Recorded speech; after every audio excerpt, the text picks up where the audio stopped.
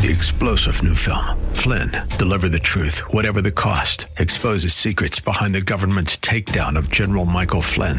Flynn knew what the intel world had been up to. He ordered the first audit of the use of contractors. This set off alarm bells. He told the truth. He was the most dangerous person for Donald Trump to hire. They had to get rid of Flynn. Flynn, deliver the truth, whatever the cost. Available now. Watch it today. Go to salemnow.com. salemnow.com. Here in Romans chapter 8, verses 28 through 31, we've got an amazing chain, the chain of grace. We're going to take a look at that chain and just how sure it is and how secure it is for us. Next, join us.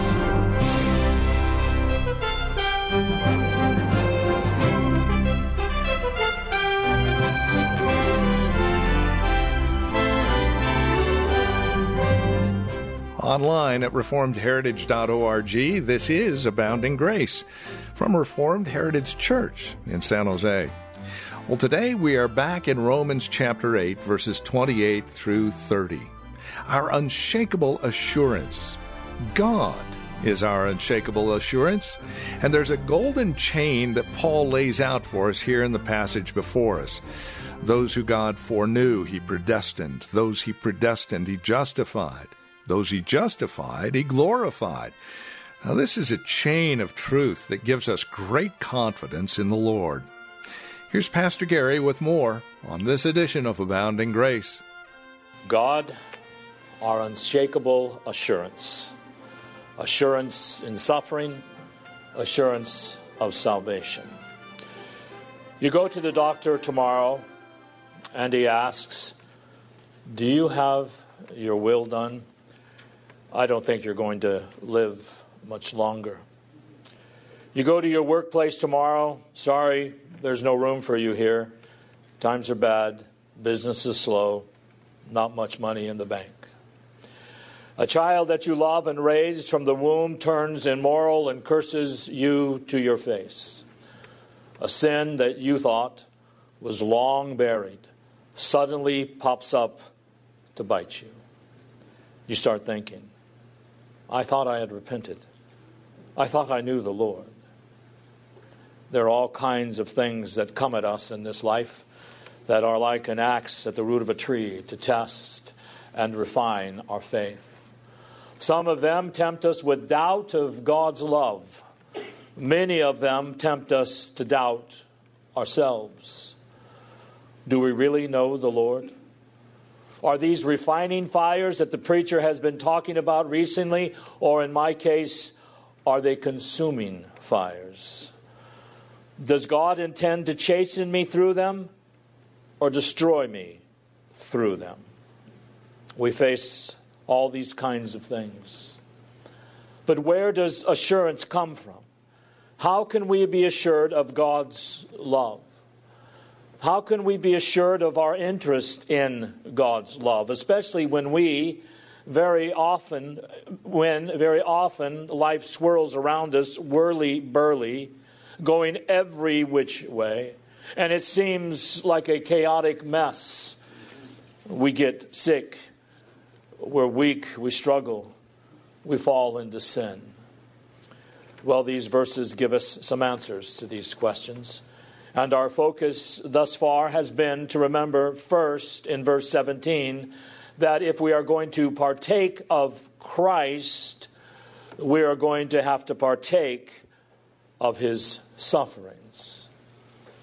That is the kind of the broad theme that Paul works down through here in our text.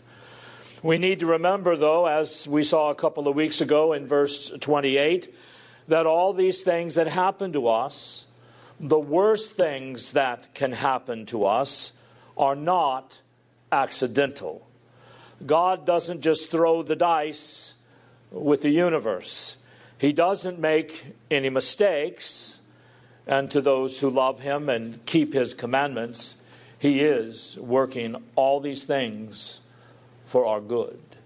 It may not be good in the immediate, in the sense of how we feel about it, but it will bring forth his perfect good and holy will at the end. Plus, verse 29, We need to remember that because God set His love upon us before the foundation of the world, because He chose us to be His own, He has done so that we will be like the Lord Jesus.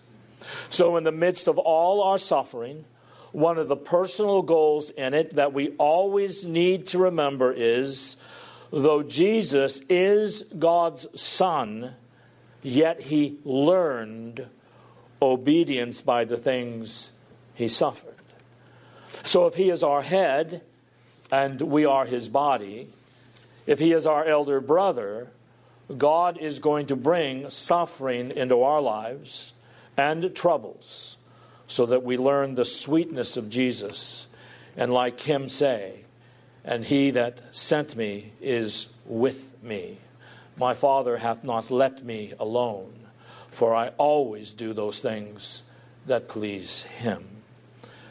But there's even a higher consideration in verse 30 that God gives us.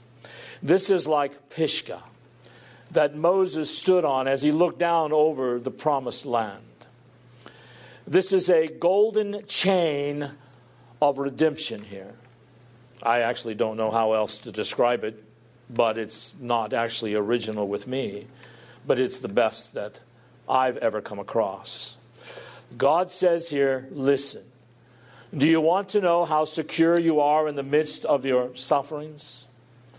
Calvin said these crosses and these sufferings, so far as being hindrances to your salvation, no, they actually help you. Do you want to believe that? Those diseases, the job losses, the world in which we live, our taxes, our children, all the ways that God just seems to throw a new log into the fire of refinement every day. Do we not want to know that these things are really working together for our good? Some of you are in tears right now. Some of you are going through some very, very deep soul searching. And you feel like your life is being sucked out of you. We need some stability in this life, do we not? Do you know where God takes us in verse 30? He takes us where He took Job. He is taking Paul there in our text right now. Even though Paul is feeling his wretchedness, He takes us to Himself. There's only one subject in verse 30, and that is He. That is God. There is no assurance to be found in us. I cannot manipulate you, nor you me. Even though there are 10,000 preachers you can listen to that will do everything they can to manipulate you psychologically, so you come out smiling each week, or had an encounter with God in worship and now everything is just very good with you. But there is no assurance to be found in me, in you, or in just changing our circumstances. There's no secret key so you can have your best life now, so that everything can be trouble-free. It doesn't exist, beloved. And the main reason it doesn't exist is that God is God and not a man. And He intends to make us to be conformed into the image of His Son through sufferings and hardships. God is one who is our unshakable assurance.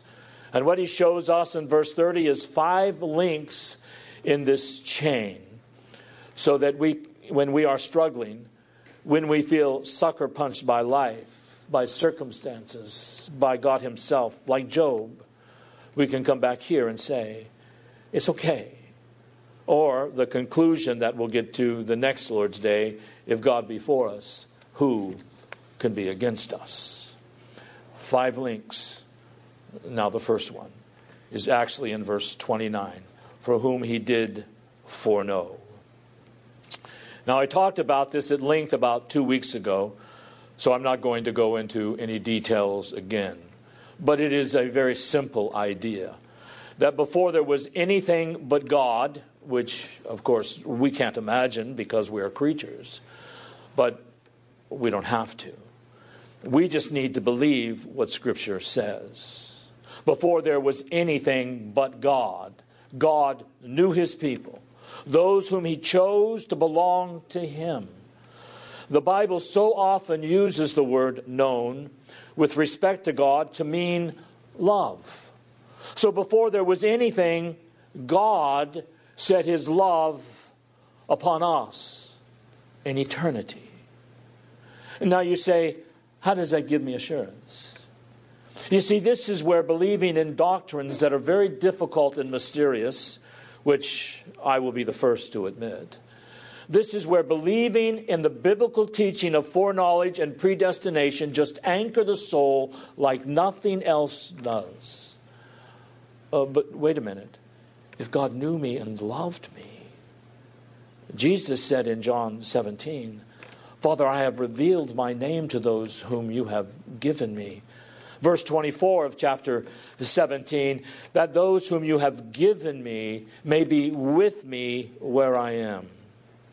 If we are known of God, if the Lord knows who are His, if He knew us before all eternity, listen, do you think anything that happens in history is going to stop God from knowing me?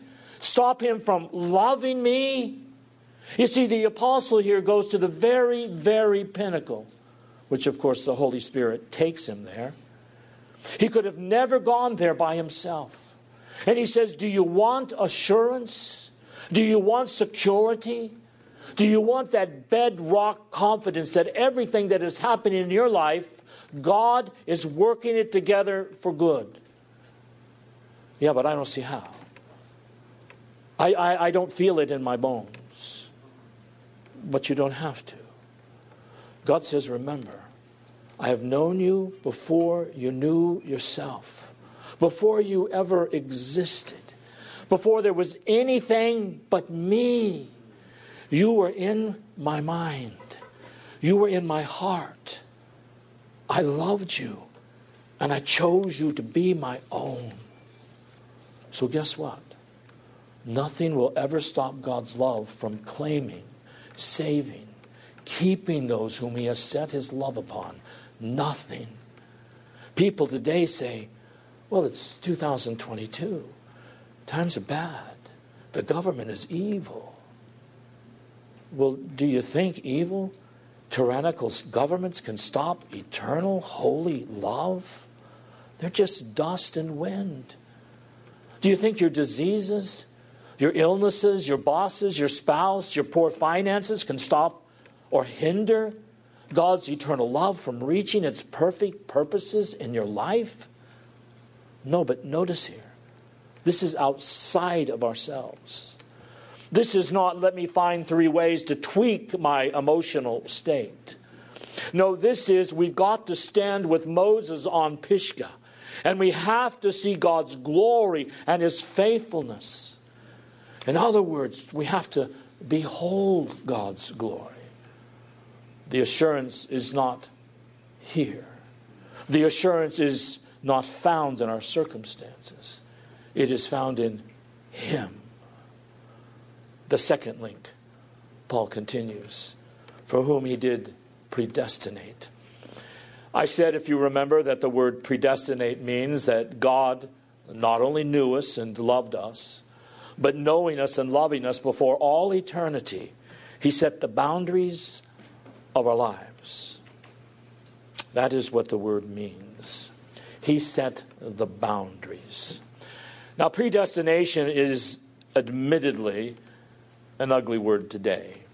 But it is only an ugly word for those who don't take seriously man's depravity, man's fallenness. It's only an ugly word for those who don't appreciate the fact that God would never leave His eternal love in the hands of our fickle and fallen will. Never. What kind of God would that be? He'd be a demon. Well, that's not how our God does things, is it? God says, I've known you. I've loved you before the foundation of the world. I've written your name in my book of life. I've marked out also, secondly, the boundaries of your life. You are mine.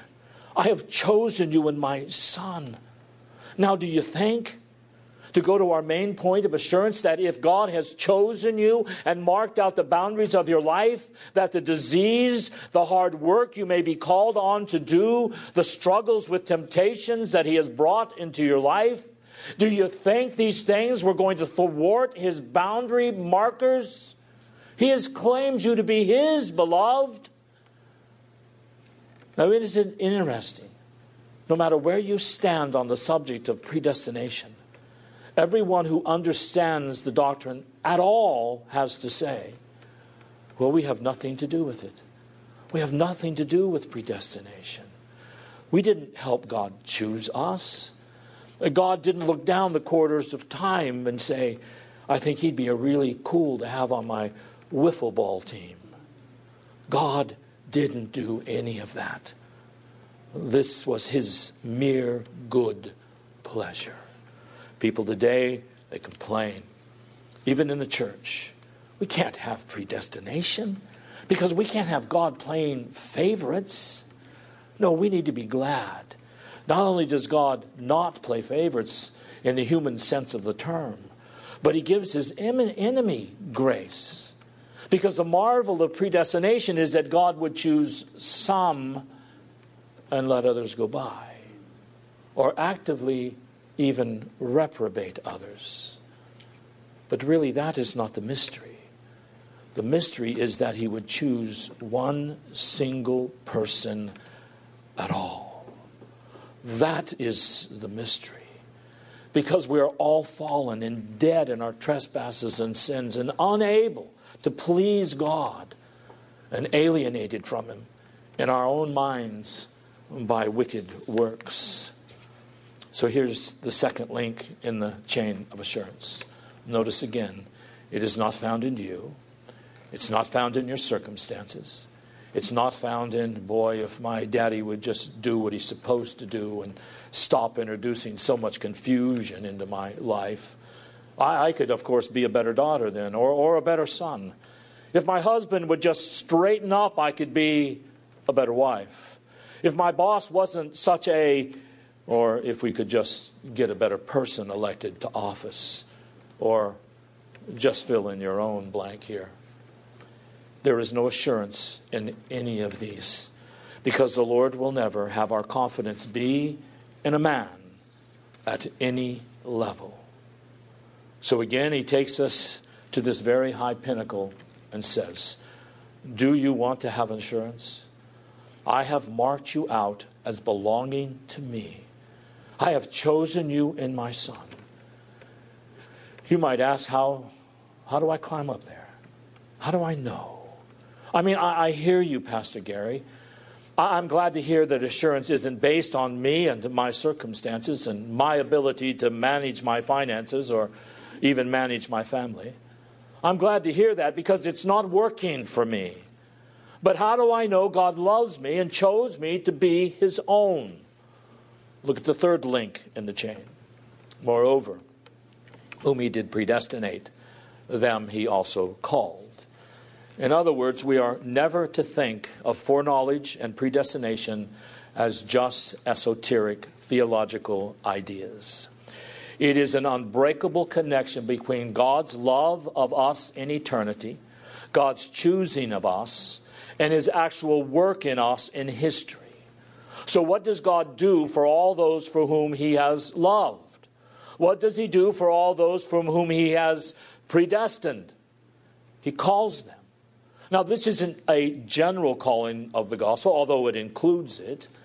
In other words, we are to present the gospel to everyone. We are not supposed to sit here and say, well, they seem like they're elect, so I'll talk to them. But I'm sure they're not elect, so I'm not going to talk to them. We don't know. And it's not any of our business. In fact, it is silly that such an idea was ever brought forward as an objection to election and predestination, because the gospel is to go out to everyone. One of the church's missions in this world is to teach all the nations and all the men in all those nations everything Christ has commanded. But this calling is special. It is distinguishing. It is discriminating, and we should be very glad that it is.